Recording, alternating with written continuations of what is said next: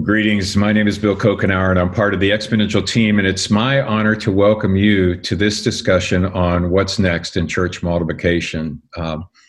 What an interesting time to be sitting here as we close out a year that few of us could have anticipated. And I actually think it's difficult at this point to quantify the impact of 2020. I think it's going to prove to be more impactful than we even realize at this moment. I think 2020 hit actually at a time that was, in my mind, one of, if not the most dynamic time in the history of the Church of the West. There were already changes. I was already seeing changes underway before 2020 that just seemed to have been accelerated by the pandemic. I mean, there were churches that were beginning to embrace new forms of ecclesiology, new approaches to church planning.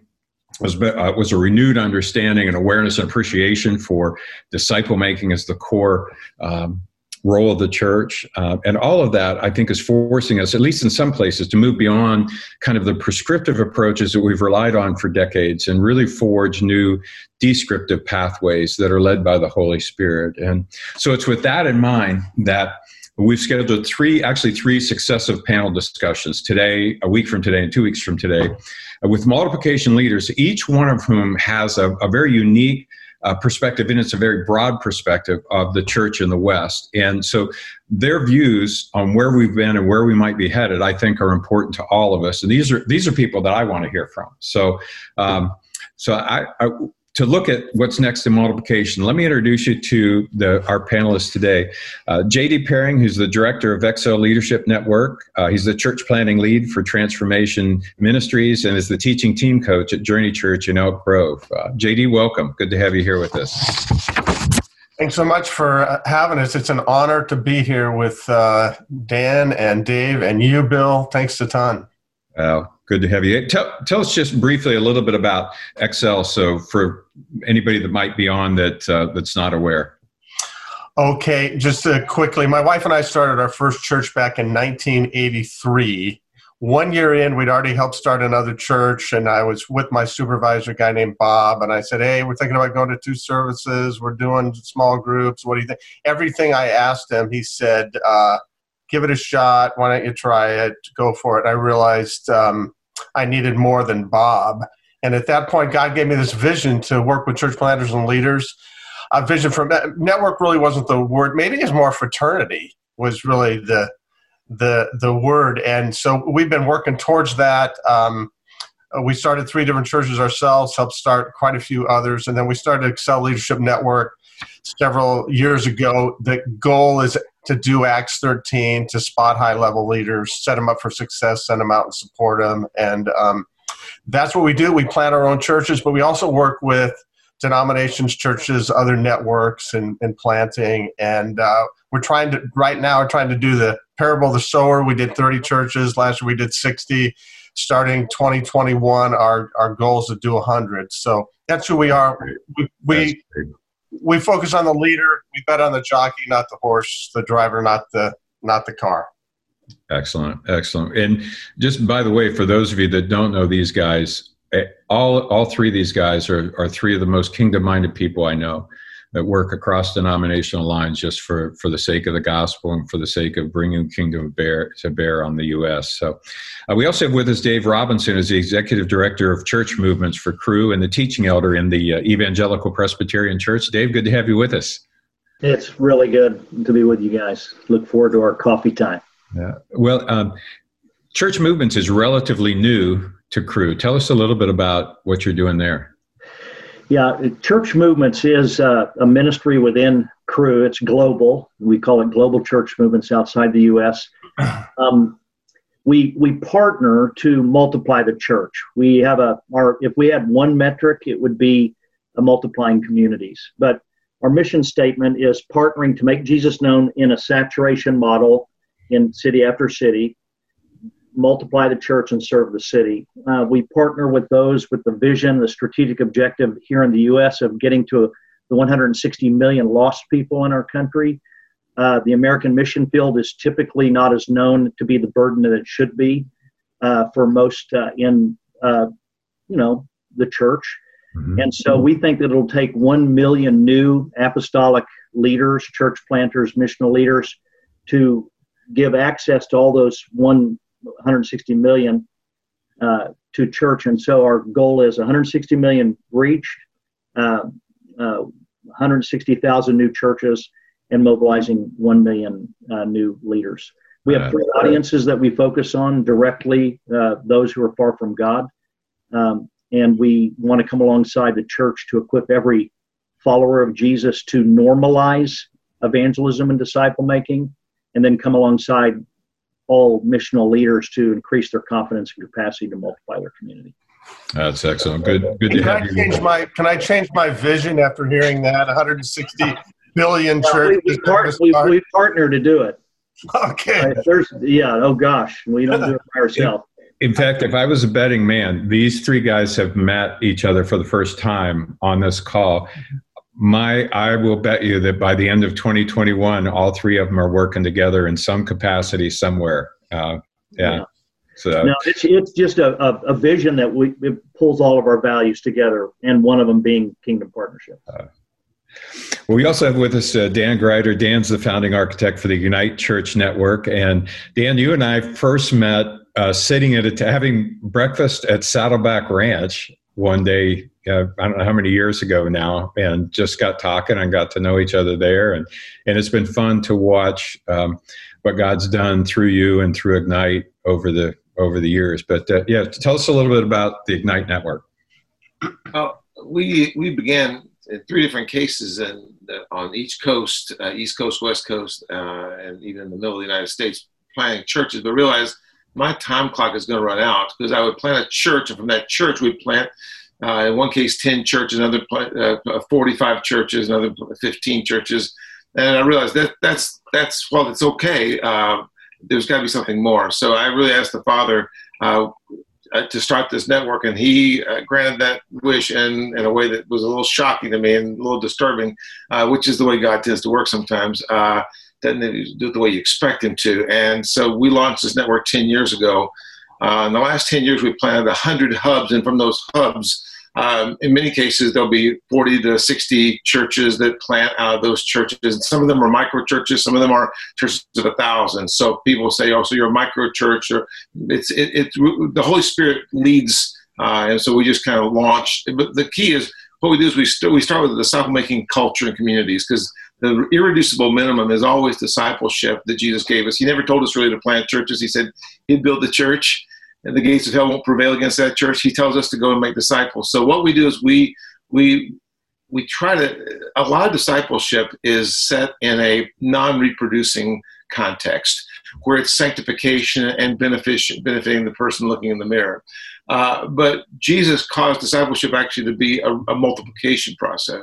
So what we do is we try to eliminate the there's so much non-reproducing and multiplication elements in what Americans call discipleship. So what we do is we try to establish Jesus' disciple-making culture as best we can in the church planner, the leader. And what we find is when we do that and create that hub, it almost always starts out with an apostolic leader. We find that the Holy Spirit just will ignite movements in churches that will just sometimes explode throughout the region and the city. And in 10 years, we've really seen the Father do some things that only really He can do. We take really no credit for that. We just kind of follow the Jesus pattern. That's kind of the language we use. That Jesus gave us a pattern, and in American churches we don't really do that very well. We tend to follow the American CEO corporate pattern, and so that's in a nutshell what we try to do. So. Excellent. Well, guys, we were all of us were together, part of 5,500 people about 10 months ago, almost exactly 10 months ago.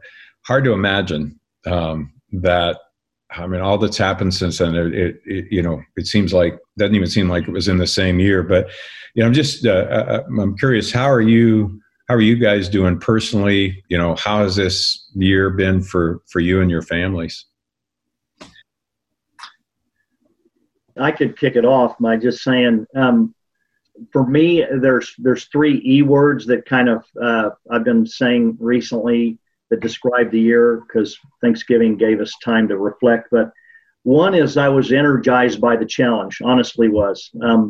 We've tried to pivot fast to online training and coaching communities, which the staff teams in our cities did really remarkably. The second would be I enjoyed a renewed focus and a renewed prioritization. Felt like the Lord was telling me to spend my time differently, and we spent our time on scalability things within our ministry that needed to get better and better. And then lastly, I would be saying honestly that I endured a lot of setbacks personally, grieved what feels like a very unique combination of tragedies in our family. I won't go into detail, but it was difficult. Grieving my mother's passing away just 4 weeks ago, and there are other issues that we, that's real life. So when you lead locally, we do stuff here, and I'm a teaching elder, and we're working with church planters here in Kansas City, but also nationally. And then you've got this thing. My wife had COVID, just lots of stuff. Yeah. Yeah. We both lost our mothers this year. Yeah. Yeah. Dan and JD, just curious how this has impacted you guys personally. Well, for us, we, I wasn't, no one was prepared for this, right? I think every email I open uses the word unprecedented. I'm so tired of hearing the word unprecedented. Okay. Yeah, it is unprecedented. But what has happened is we really experienced, I think, our best season of church planning during this time. Because what I see happening is the Father seems to be at work stripping away that which is, Paul talks about, wood, hay, stubble. You ever said a match to wood, hay, stubble? It's gone in a heartbeat, and all you have left is what's established underneath it. And Paul talks about that in 1 Corinthians. And I see churches burning away in a rapid fire way, and yet I see most of our churches really doing well and actually thriving. We planted more churches than we ever have before. Yet at the same time, we lost a pastor to COVID, and we lost another pastor who was murdered. And these are not old guys. The pastor who was murdered was 26 years old. What happened was the drug dealer was so threatened that he was making disciples of all of his business.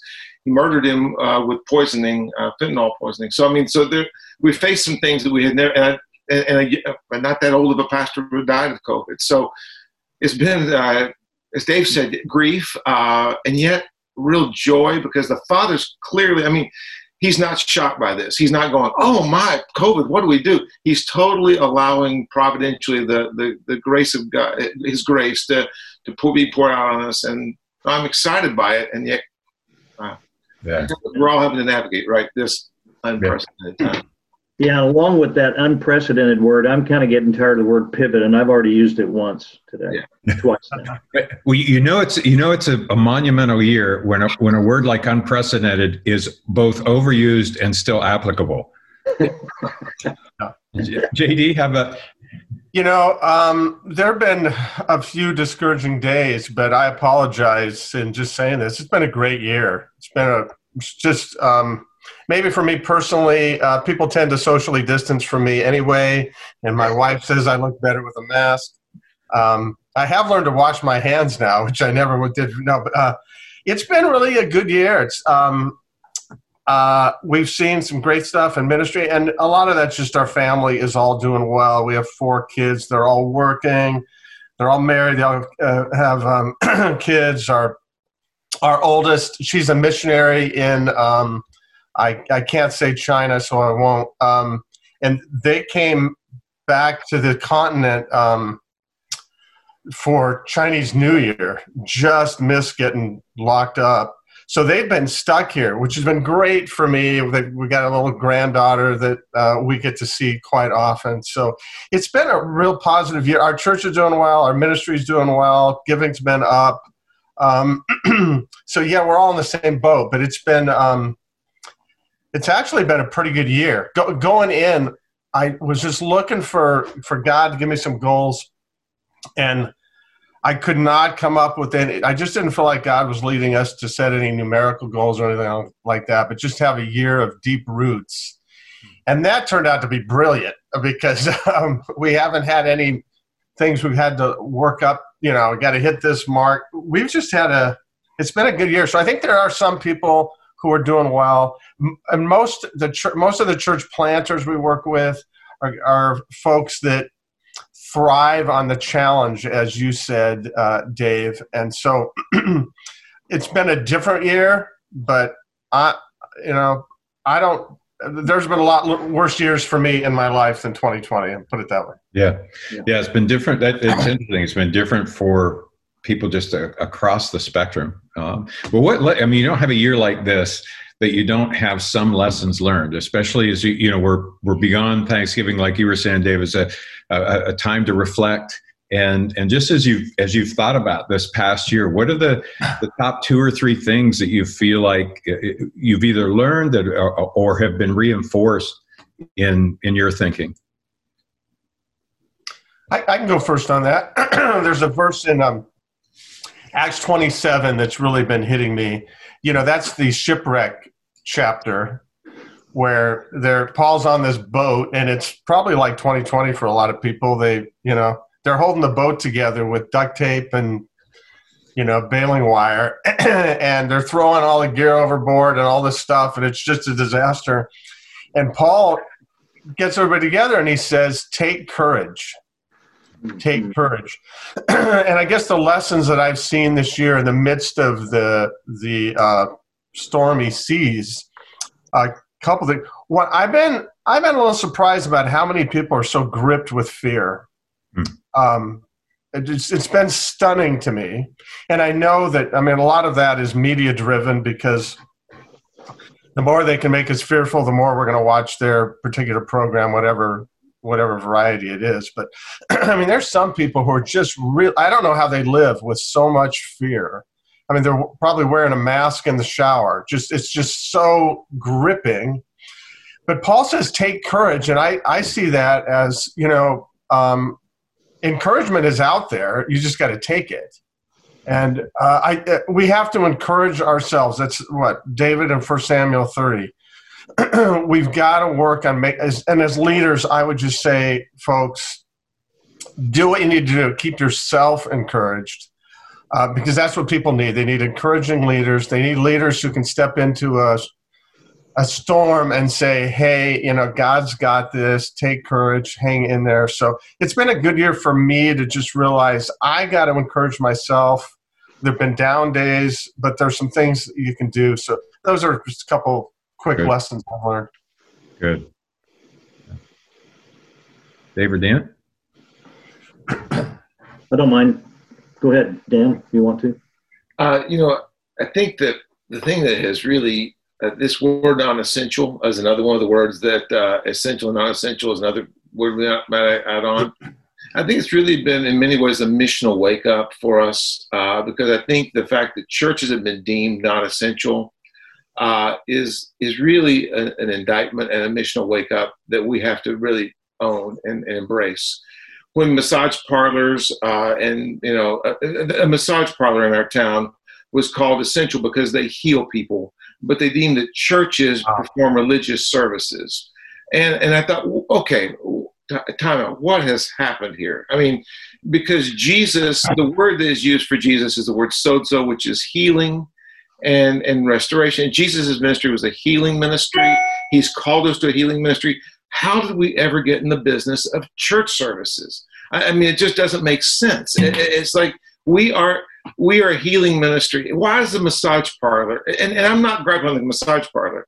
It's us. And so for me, it's been an indictment to us, and the American church has to deal with this issue that we don't understand. So we don't understand Jesus and his healing ministry. And I love in Luke 24:45, it says, and he opened their minds so they could understand. And this is the resurrection. And I am seeing in the midst of, yes, there's fear, and there's a whole group of people who are reacting and fighting the libertarian First Amendment issues of rights to assemble. I get that. Okay. But the bigger issue is Jesus didn't give us our rights. The U.S. did. Jesus gave us our rights, and our rights are not given by the government. And so we've got to look at how are we going to lead, and is he really opening our minds to think differently, to be on mission, So if we could have 5 years and get into another situation where we have to deal with essential, non-essential, I pray that the church would be deemed essential, that we would see we don't see ourselves as essential. That's the biggest issue. We think that all we are to do is to do services. And I think that the one thing I think that is part of the wood hay stubble that's burning off right now in the American church culture. Yeah. Really good, both. For me, just a few quick lessons. I could unpack them another time, but I would have to say that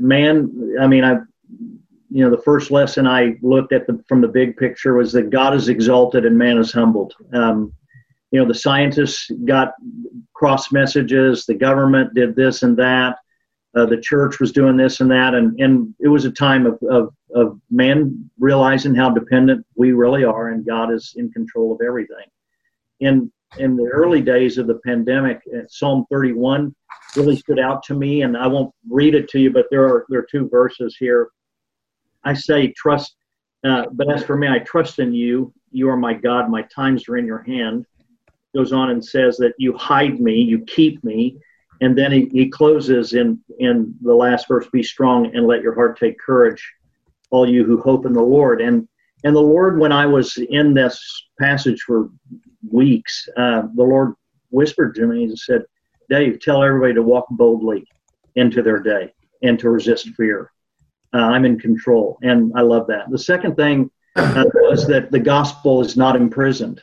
Karen, my wife, in a similar vein, was in Philippians 1, and we talked about what she was learning about how the progress of the gospel occurred when Paul was in prison. He goes, this has all been for the progress of the gospel.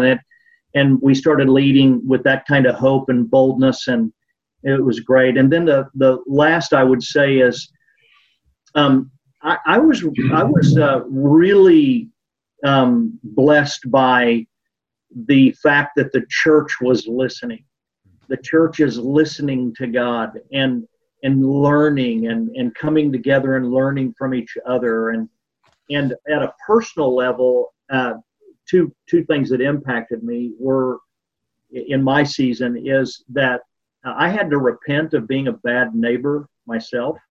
Because immediately there are some older people on our block. Immediately I was like, hey, I wonder if they have any helpers. And I just Karen and I went into action, and I hadn't done that yet. And it's like, Dave, gosh, you gotta invest here too. And so I think a lot of us were repenting of being a bad neighbor. And then on the listening side for me personally, the second thing would be I've really invested in time listening to Gen Z, because I had to turn to them and the younger millennials to say, okay, it's time to empower you, because we don't know what the heck we're doing with social media and digital world and all that. And we started employing their stuff, and just need to learn more about Gen Z personally. Yeah. Oh, that's good. Dan, I want to pick up on something that you said. There are a lot of conversations I've had with denominational network leaders as we got into this. There were a lot of churches that didn't realize how Sunday-centric they were.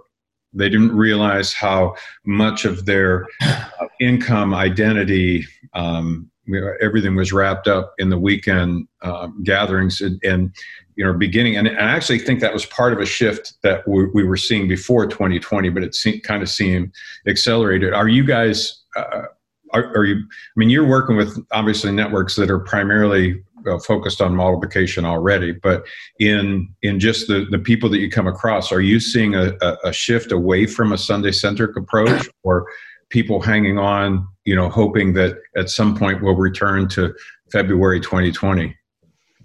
Well, people outside of our network keep having the hope and the wish that I think things will turn back to the way we were before. I understand why they do that. Our network's divided into two groups. The idea is you take 2 elephants and 2 rabbits, and 36 months, you'll get 3 elephants, or you'll get 400 million rabbits. And so what we focus on the fact that we try to do rabbit multiplication. So even some of our churches for years have what we call Trojan elephants. In other words, they look like elephants, but you unzip them and out come multiplying rabbits. And so And we say, wear the elephant suit as long as you need to wear the elephant suit. But the reality is that the church is really, Jesus didn't give us an elephant suit, right? He didn't give us this complex Sunday-centric process. We did that, and we know the church history story on that. But in America, there's a value to the Sunday-centric element because we live in this culture. So, but the churches that have thrived, the churches that have really held the elephant suit lightly, because it's really in this season, the rapid multiplication process, that rapid multiplying thing that Jesus gave us, that we've found is really expanded, and that's where the success has been. Every crisis that any pastor we've dealt with has is elephant suit issues. Now, there's some churches that are just pure elephants, that they're slow reproducing, and they love Jesus and they're good people and they love the Bible, but they don't have a multiplication gene really in them, or if they do, they're going to plant a church and it's going to be like a baby elephant. It's a complex process. So we say that you're either going to reproduce churches one of two ways. You're either going to reproduce with DNA. Like the reason why most of us have kids is because we couldn't keep our hands off our wife. We love our spouse. The Father put inside us a reproduction drive. But if we had to lop an appendage off every time we had a baby, we'd think really hard about having a very large family. But most churches, when they plant churches, they're lopping off an appendage, and it's expensive, it's costly, it's difficult, it's painful, and they don't do it. I mean, it's just so hard they don't do it. But the Father gave us a reproduction DNA in the heart of you look at a brand new Christ follower and you just see they want to talk about Jesus. There's this multiplication inside of them that just is natural. And so I think if the church can really get to what the Father's been doing from the time of the resurrection on, we'll see a multiplication piece happen. But as long as we keep in this elephant piece, we're going to keep having these Sunday-centric conversations. Now, I agree with you, Bill. I think this conversation has burned some of that off for sure. Yeah.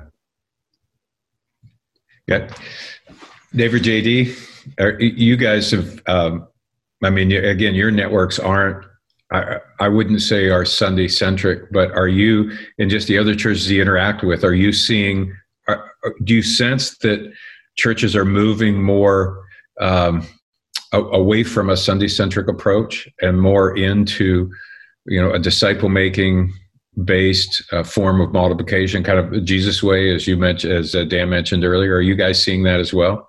For us, it's very similar to what Dan mentioned, but we work with anybody who wants to multiply their community, no matter how they want to. But on the traditional church, legacy church side, we're seeing more and more leaders say we have to change our polity from a single elder-led thing to a shared leadership structure that has, evangelists and apostolic leaders and across the board, so that we can stay missional no matter what.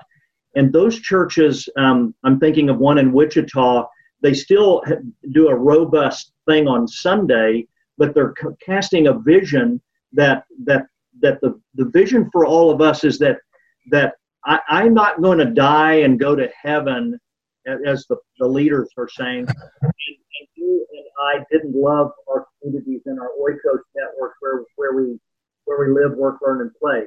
So we're moving the emphasis out there where you live.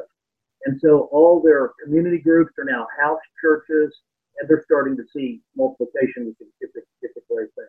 But we're not, what COVID showed is that we're not making disciples in the community on the ground, and we need to get out there. So the ones that are reproducing faster are the micro churches, and just kind of saying, and we see both attitudes. And I always say, we bless both desires. We just want to come alongside the church and increase your multiplication. And we have some processes that we help if they don't have them themselves. But the culture is all, Drew Stedman said this to me once, that curricula is important, process is important, but the culture will trump all of these things. And it's true. We have to start with helping the leader see that the culture is shaped by everything they do. So we try to focus on the leader becoming a disciple of himself. JD, I know Excel focuses on the leader as well. And how do you keep churches? The Sunday centric approach is so. There is, at Exponential, we talk about a magnet at level 3. Level 1 are churches that are in decline, level 2 plateaued, level 3 these addition churches that we've typically championed, 4 reproducing and 5 multiplying.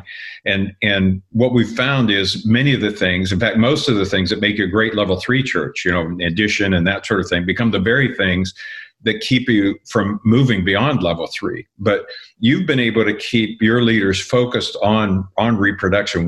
How do you keep them from snapping back or snapping into kind of a Sunday-centric approach? Well, I think COVID's been a great way to do that. That's the strategy. Yeah. And just put some sort of virus out there. Because I think the level 3 churches are the churches in March, April, and May whose byline was "Oh crap." Yeah. They're the ones that, oh man, where's our giving? And it was just kind of an "oh crap," and the level 4 and level 5 churches were like, hey, what am I worried about? This isn't my church anyway, and this is we're not tied into. You can just tell by how the pastors are doing. The Sunday-centric pastors, they're still really struggling. And the level 4, level 5 guys who are looking at doing the sort of multiplication that Dan was talking about, or just at a different approach that, hey, we're not here to, it's not primarily about doing services. Those folks tend to be doing quite a bit better. And so, how do you do that? I think COVID's been fantastic for that. I think there's a lot of churches that are closing, and I don't think that's a bad thing. There's a lot of pastors who are quitting or moving, and that's probably not a bad thing either. One of the great things about COVID is it's given us just a lot of insight about who we're dealing with. The wheat and the weeds, have just kind of, now I see these people really were in all along, and they kept giving, and these other folks were not. So I don't know how you program that, even though I think this is going to be a great way to just say going forward, hey, how important is this building thing? We've discovered, we've been meeting outside for months and months. We can do that in California, but you don't need a building for ministry. You need a bathroom, but you don't need, that's what we use our building as a glorified restroom, sort of what they are now. So how do you guys keep, okay, let me say it this way. What advice would you have, say, for a level 1, level 2, level 3 leader who has been focused on an addition metric of primarily of success, who sees this and says, I need to move beyond level 3. I need to move into level 4, level 5. I need to begin to reproducing. What advice would you have for someone like that sincerely wants to move beyond the level 3? What are some things that need to happen?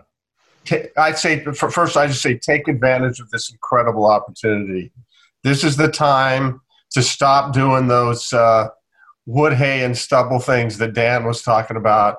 This is the time to, just revise your leadership structure. You don't have 42 committees deciding to do everything. This is the time to get back to, hey, folks, we're here to reach our neighbors. And have you talked to your neighbors? Like Dave said, they're more open than ever. They're coming to Christ. So that would be my first thing. Take advantage of the opportunity. When Paul said, take courage in Acts 27, one of the things he was saying was, we got a great opportunity here. He saw the possibilities. And when the shipwreck happened and they want to kill all the prisoners, I think one of the reasons why they didn't kill Paul and the others was he was talking to these people about Christ. there were opportunities in the middle of the storms. Excellent. What else would you guys say for someone who sincerely wants to move beyond level 3? When we train our pastors say they always want to start with their church. What do I do in my church? And what we say is, okay, sometimes you have to see your church as a day job, because not every church is going to make it. I mean, so what we say is you have to survey the site. Who is disciplable around you? Just do what Jesus did. Here he is. He's the Son of God. He's on earth, and he just starts finding disciplable people, and he goes to the most disciplable group of people in the Jewish culture. Fishermen. Every time you touch a fish, it dies, and you have to be ceremonially clean. Well, in John 5, it says that his disciples walked in, they saw Jerusalem's buildings, and they'd never seen them before because they were amazed at them. So here were guys that were not at all in church culture. So what happens is all around us, we have people who are disciplable, but oftentimes they're not in our churches. And so that's a hard thing to hear. So find who's disciplable around you. There's some in your church, and there's some, but the point is just, you got to start almost a disciple-making culture wherever you are. It's called the Acts 17 principle. It says the Father's appointed the times and places for all men. So you're in a place for a reason. He's appointed that place for you. Start making disciples where you are, and keep your job. Don't get fired. Don't blow up your church. That's not going to help anybody. But serve them well. They deserve a good pastor, a good leader. But kind of if Jesus has anything stirring in your heart, start making disciples that are going to multiply wherever you are. And I think that's how you start a level 4 and 5 culture. I think it's the difference between categorical and incremental change. So oftentimes we get addicted in the church to incremental change. We want things to get incrementally better. And I don't think you can incrementally go from a level 1, 2, or 3 church into a 4 and 5. That's a categorical shift. 4 and 5 is categorical shift. 1, 2, and 3 is incremental. And you can use evangelism skills. You can use all kinds of things to go from 1, 2, and 3. You can put out a digital sign. You can have advertising. You can go from 1, 2, and 3. But if you go to 4 and 5, there's a gulf between 1, 2, and 3, and 4 and 5. And what I say is you've got to jump that gulf with a categorical shift. And maybe you don't leave your church. You have to make the shift. Your church may never make the shift. Your church may be hopeless in that shift, but you're not. That resonates. Yeah. I love what you brothers have said. I would just tack on that I would cast a vision for, I'll share it in a second, but get them in a training, coaching, peer coaching environment as soon as possible. And the vision I would cast is a missional church. The church, we need to learn how to add word and worship and community. We need to learn to add mission to it, because as leaders, we're supposed to lead the church where the heart of Jesus is, and he goes to seek and save the lost, make disciples, moves to the broken, and then he says he will build the church if we do that. I would cast that vision, but I also cast the vision for the American mission field, because most are super surprised by it, that we're the 4th largest mission field geopolitical border with the most lost people in it. And 2% of millennials just came out recently from the Arizona Christian research group that 2% of millennials have a biblical worldview.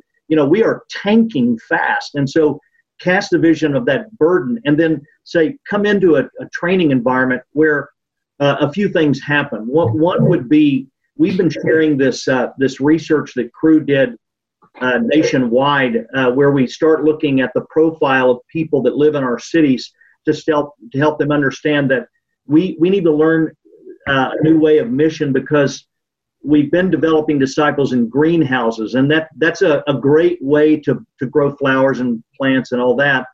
But today's mission field is less like a greenhouse, and it's more like an open field where there's wind patterns and animals and earthquakes and all that, and we're not repotting our people well in the wild fields of American society right now.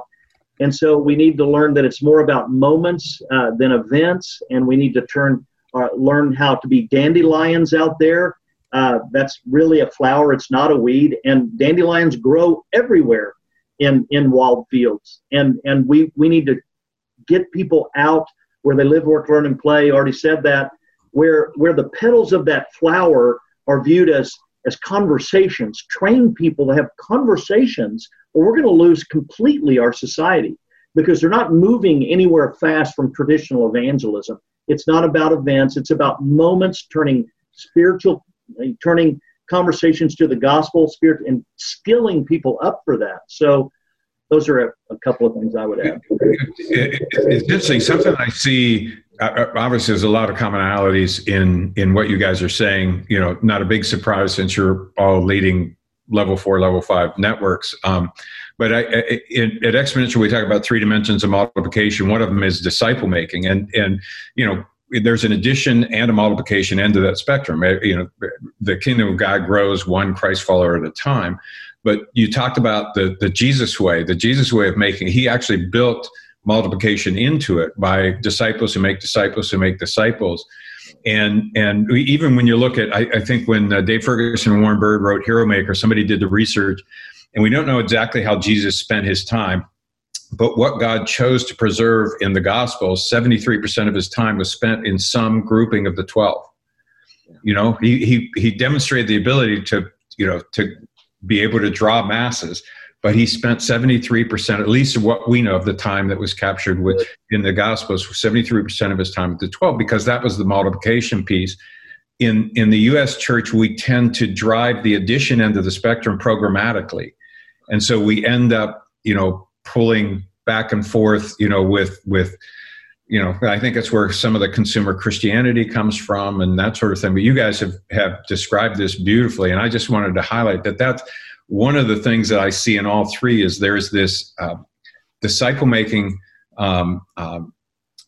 multiplication piece of it in Jesus' way. The other thing I heard you saying is that the leaders need to be doing this themselves.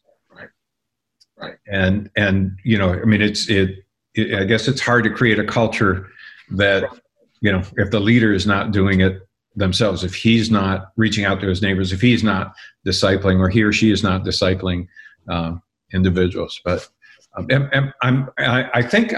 hopefully I'm character. I don't want to I don't want to lead you or read into anything, but it just seems like that. That's you were just describing that perfectly. Yeah, if culture is what you're used to, I lived overseas for 18 years, and that's my simple definition of what culture means. It's what you're used to, from music to how you wake up to how social distance when people talk to each other, how people respond to everything. And in a church, the culture is shaped what they're used to by the leader, period.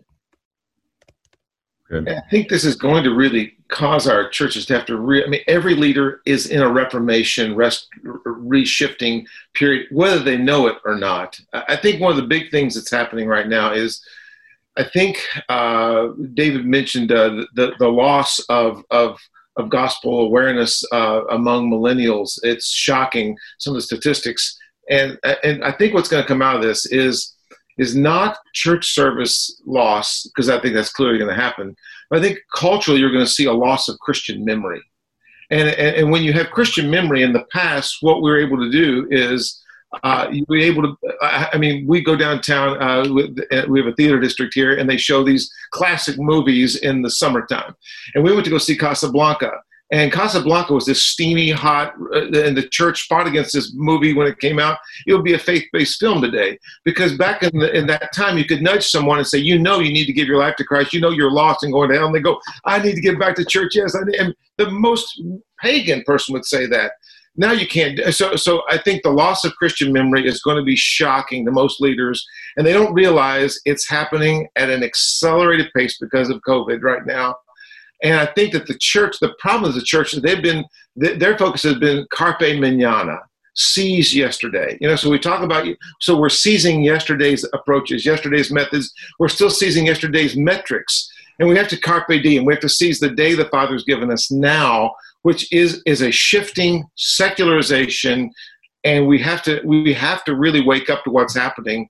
Barna's research on Gen Z shows and they don't know for sure if it's going to be 2%, 3%, 4%. But we saw the church move from 80, 90% of people who had a church experience at some point in their life to 90. So in a generation, it shifted from 85-15, 15 no, 85% with, to millennials where it's 15-85, where 15% are engaged in church as adults, 85 aren't. And then Gen Z is looking at a shocking, we don't know what it's going to be, but when they become, because they're just now becoming adults, but 2-3%. So in that scene, you have got to have a completely different model for how to approach people. It can't be a church centric, like invite them to church, and that's why church. Yes, it has to be a danger. You have to start with Jesus, right? Yeah. Not with church, and not that we're against church services as a vehicle. It's just that day is gone. It's no longer even present. We have to start with Jesus. This is a football, gentlemen. You know, the basics of this is what we're about, right? I mean, well, let me follow up with that and ask you guys about micro and Bivo. So I work with denominational network leaders, you know, as a part of my role at Exponential, and I would say certainly for the last 2 years, 3 years, you know, I'd say the top 2 topics were bivocational, co-vocational, and micro expressions, and that's just certainly been accelerated. It's been one of the things that have been accelerated. Well, how does talk a little bit about co-vocational, bivocational, and micro expressions, how that fits into what you're doing through your networks? You know, I'm still learning a lot about two areas: online churches and bivocational. But on the micro, that's where we're exploding. We've in the last 42 months since we started this overseas church movements, and when I was overseas, we planted churches in Eastern Europe. But in America, it only started 42 months ago, and we've partnered to plant 124 churches since then, of which about 78% are micro. And we're starting to see 4 and 5 generations, even in the last 20 months, which started 20 months ago. It's amazing. And there are things, not that this call is for that I would go, the marker for what made that effective was the leader was well trained and is now in a peer coaching circle that he attends regularly. He's very well cared for, because it's hard work in our fractured oikos of America to do evangelism. And we're not talking about building new wineskins for old wine. We're talking about new wineskins for new wine, you know, new believers. Right. And the other would be that the process is seen. It's like we use the 3/3 process and emphasize prayer, care, share lifestyle, where in Discovery Bible Study Method, and people get it. It's just like, wow.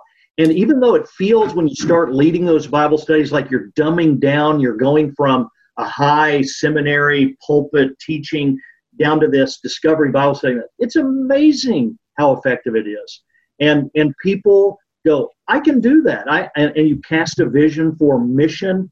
You know, the 3/3 method, which I'm not going to repeat here, but it's been going great. I mean, I was just talking to a guy yesterday who is associated with us. He represents us to 2414 and Big Life, and they work with Chris in what's his name? The guy who wrote Mega Church, Chris Galanos, and they're seeing multiplication in droves in Atlanta, in Indianapolis, Dallas, Fort Worth area. It's going well. Great. I think one of the positive things that's happened because of some setbacks in our just financial world culturally. I mean, since 2008, 2009, kind of a crash, things changed.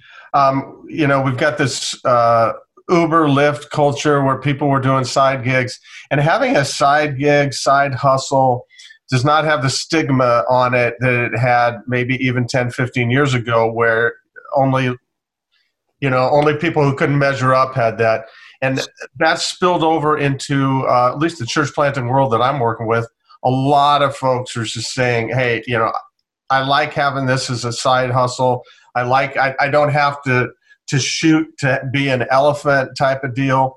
So the Bivo thing is just out there. People are doing that, and they're starting to see, I don't need to just have one job.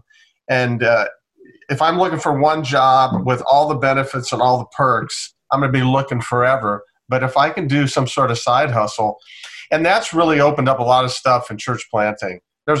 Especially the entrepreneurial church planter guys. Can I just say, keep talking, JD, but I want to learn from you and anybody else that I'm just offering that out there. I want to know more. I love what you've said. The churches that we're doing in Mexico, it's just a given that the pastors have another job. If they don't, they're considered lazy, which might be not the greatest stigma, but might be better than what we have. In Cuba, they all have some sort of side hustle. So we're just seeing more and more of that, and I think it's a good thing. It's just opens up more possibilities for so many more people who God has called, that they can do ministry right where they are and make a difference. Yeah.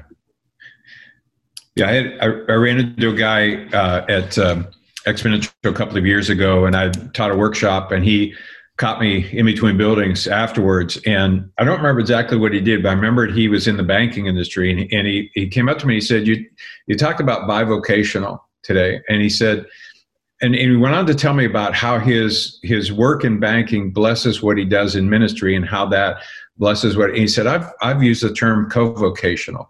That it was actually an intended, and I know some other people, a friend of mine, Brad Briscoe, uses that now with the idea that, this isn't, in fact, oftentimes the business can be the entry into the unchurched, the people that don't yet know Jesus. I've talked to a pastor who was bivocational with the idea that once the church grew to a point, he would be full-time. Well, he realized that's where his interaction was, and where he was coming to meet people who didn't yet know Jesus, and decided, and just felt like in good conscience he couldn't leave his job. And so he realized I can add more staff if they have the same mentality. And so that became his process. But so many denominations are wrestling with, where do I find church planters? Because the model has always been, we've got money to give to this church plant. And what we found is, and I've been a part of that process, because, but every time you really make them weakened, because if they ever lose their funding, if they don't become sustainable, they're gone. And so you're investing in something that's almost destined to fail, or has a high probability of failure. And then they have to really work and spend tons of paid hours trying to get out and connect with people. If you're co-vocational, especially in the right co-vocational area, you can't disciple the people that the Father gives you co-vocationally, and they're paying you. It's the inverse. And so these denominations, I've had several denominations invite me in, and they say, where are you finding all your church planters? First of all, we say we don't fund them and pay for them. That's the first mistake you're making. Second of all, you have an old model that's basically baby boomers and Gen Xers were irritated with the church, so they basically went off and did their church gig and church plant and took denominational money to plant the church that they didn't have to be under the pastor for. But now with millennials and Gen Z, how many church staff members are irritated with the pastor wanting to do their own gig? So therefore, most denominations are going, we're not finding church planters. They're gone. They've dried up. Well, it's because they're operating with a model that, somebody called 1980 wants their church back. Well, that's gone. It's not, that's the reason why you're not finding planters is because you have an old archaic model. So it's not that this is a economic model that we're forced into. It really has to be, I think, a strategy. If it's not a strategy, it's not going to work. And I think if it's got to be more than we've adopted the strategy because we have no other plans. I think we really need to do some serious self-searching about the basic process of how we're to make disciples and let Jesus plant his church. I think if we get that right, it'll all flow out of it. But if we still think we're planting churches, then I think that's a flawed mistake. I think that's a genesis of the problem right there, is that we make disciples, he builds the church. Yeah. That's excellent. That's excellent. So where do you find, because that is another question I get, is how do we find the church planters? Where are the church planters that have that kind of mindset surfacing for you guys? I think people who are apostolic, that's just, those of us who are wired apostolic, finding other people is not even an issue. I mean, Apostle Paul, he had people around him all the time. So we look for apostolic people. That's just what they do. They find church plant. They probably see that anybody could plant a church. But the apostles find church plant. People with the gift of encouragement are finding church planters. I mean, if you look at the book of Acts, that's just what they're about. They're always looking on the lookout. If you're asking, and I know you just asked the question, but you know this, but I think these denominational people around, where are we going to find these people? You're kind of in the wrong job. That's just not your, go do something else. And I love the denominations because we can use their money to plant more churches. But other than that, you just talk to the hub leaders that we have. It's just a natural thing. Church planters flock to other people with entrepreneurial, spiritual entrepreneur gifts. They find each other. So I don't think it's an issue. Yeah. In what Dan and reminded me, or JD just reminded me what Dan said earlier, that if church planters, finding a church planter is the traditional model, you already know where you find them. You find pastors and shepherds in seminaries. It's an educational model, and it's a pretty dry hole. I mean, as already said. But apostolic leaders, they find other people.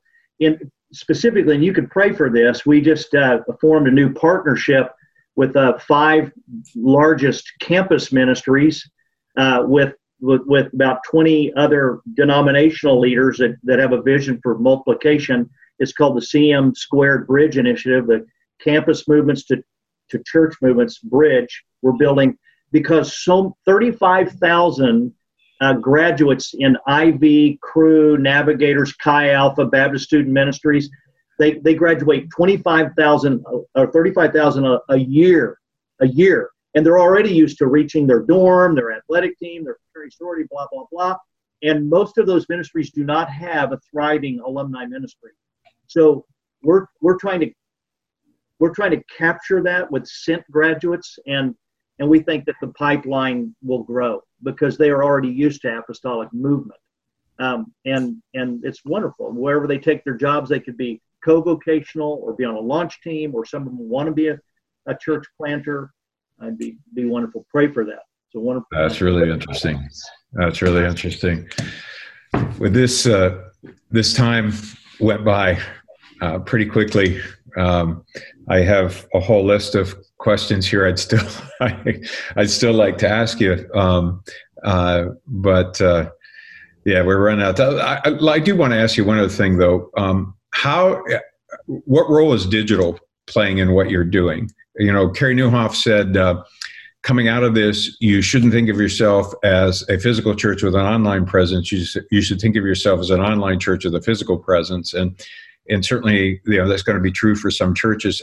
Just briefly, what's the role of digital in what you guys are doing?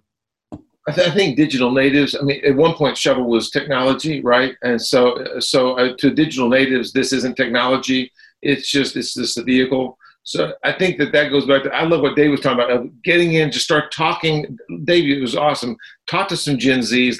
They just naturally, they're such digital natives. They proliferate this in such a natural way. It's the people who aren't digital natives that are still struggling going, technology. So I think that one of the things is the answer is yes. I think, and then if we can get beyond models, it's going to be key for us.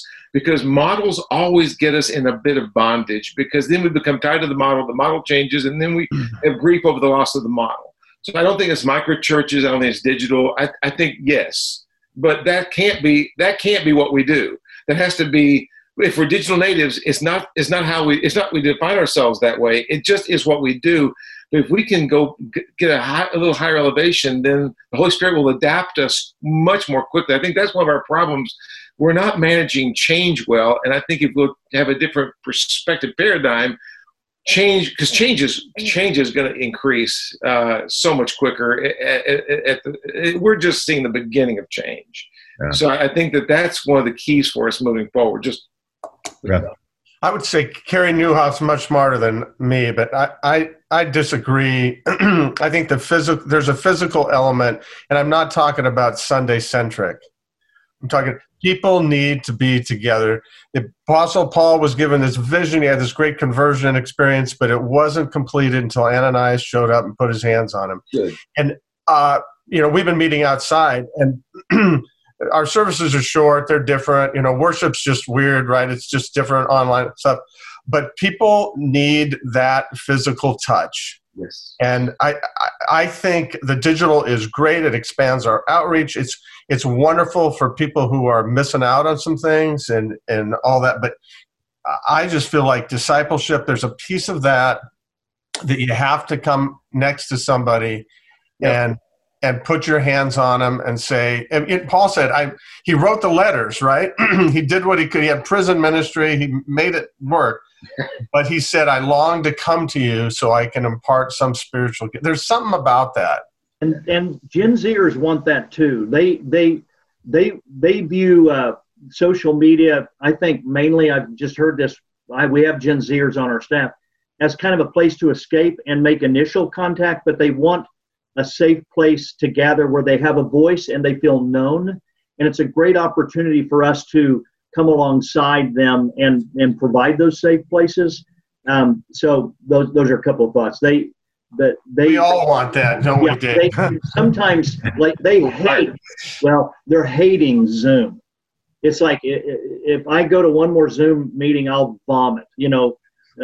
I'm quoting somebody who said that to me yesterday. Anyway. Well, thank you for joining me via Zoom today so that we could do this. And I do look forward to the time when we can sit at a coffee shop and continue the conversation. Are you buying then, Bill? I will buy. Yes, I will buy. You can hold me to that. And I look forward to that opportunity and continuing. Thank you guys for your commitment to Jesus' mission and for allowing God to work through you in just some truly remarkable ways. And grateful for what God's been able to do through you and through your networks, and we pray that continues. Such great examples for the Becoming Five framework and the 3 Dimensions frameworks. You guys are just great examples of that. I think for those of you that are watching, I think Brooks put the link in for the Multipliers Leading Beyond edition, which is a free download that has some of those. We're also, I just mentioned, I don't know if you guys know, we've done roundtables. We have different host churches throughout the fall that have done roundtables, and the feedback's been amazing. We're actually this spring in April and May going to be doing more roundtables, but we're opening it up to 8 of our multiplication frameworks. So you can do a roundtable on the 3 dimensions of multiplication or culture of multiplication or the Becoming Five framework and different things too. So we're excited about that. It's like everybody else. This is part of our exponential 3-year plan to continue to push out so that the information so that people could do it themselves, and that that 3-year plan. We love partnering with you, Bill. Thank you. Well, it's JD and Dan, it's great to meet you. I look forward to knowing you better. Likewise. Thanks for your time today. I appreciate it.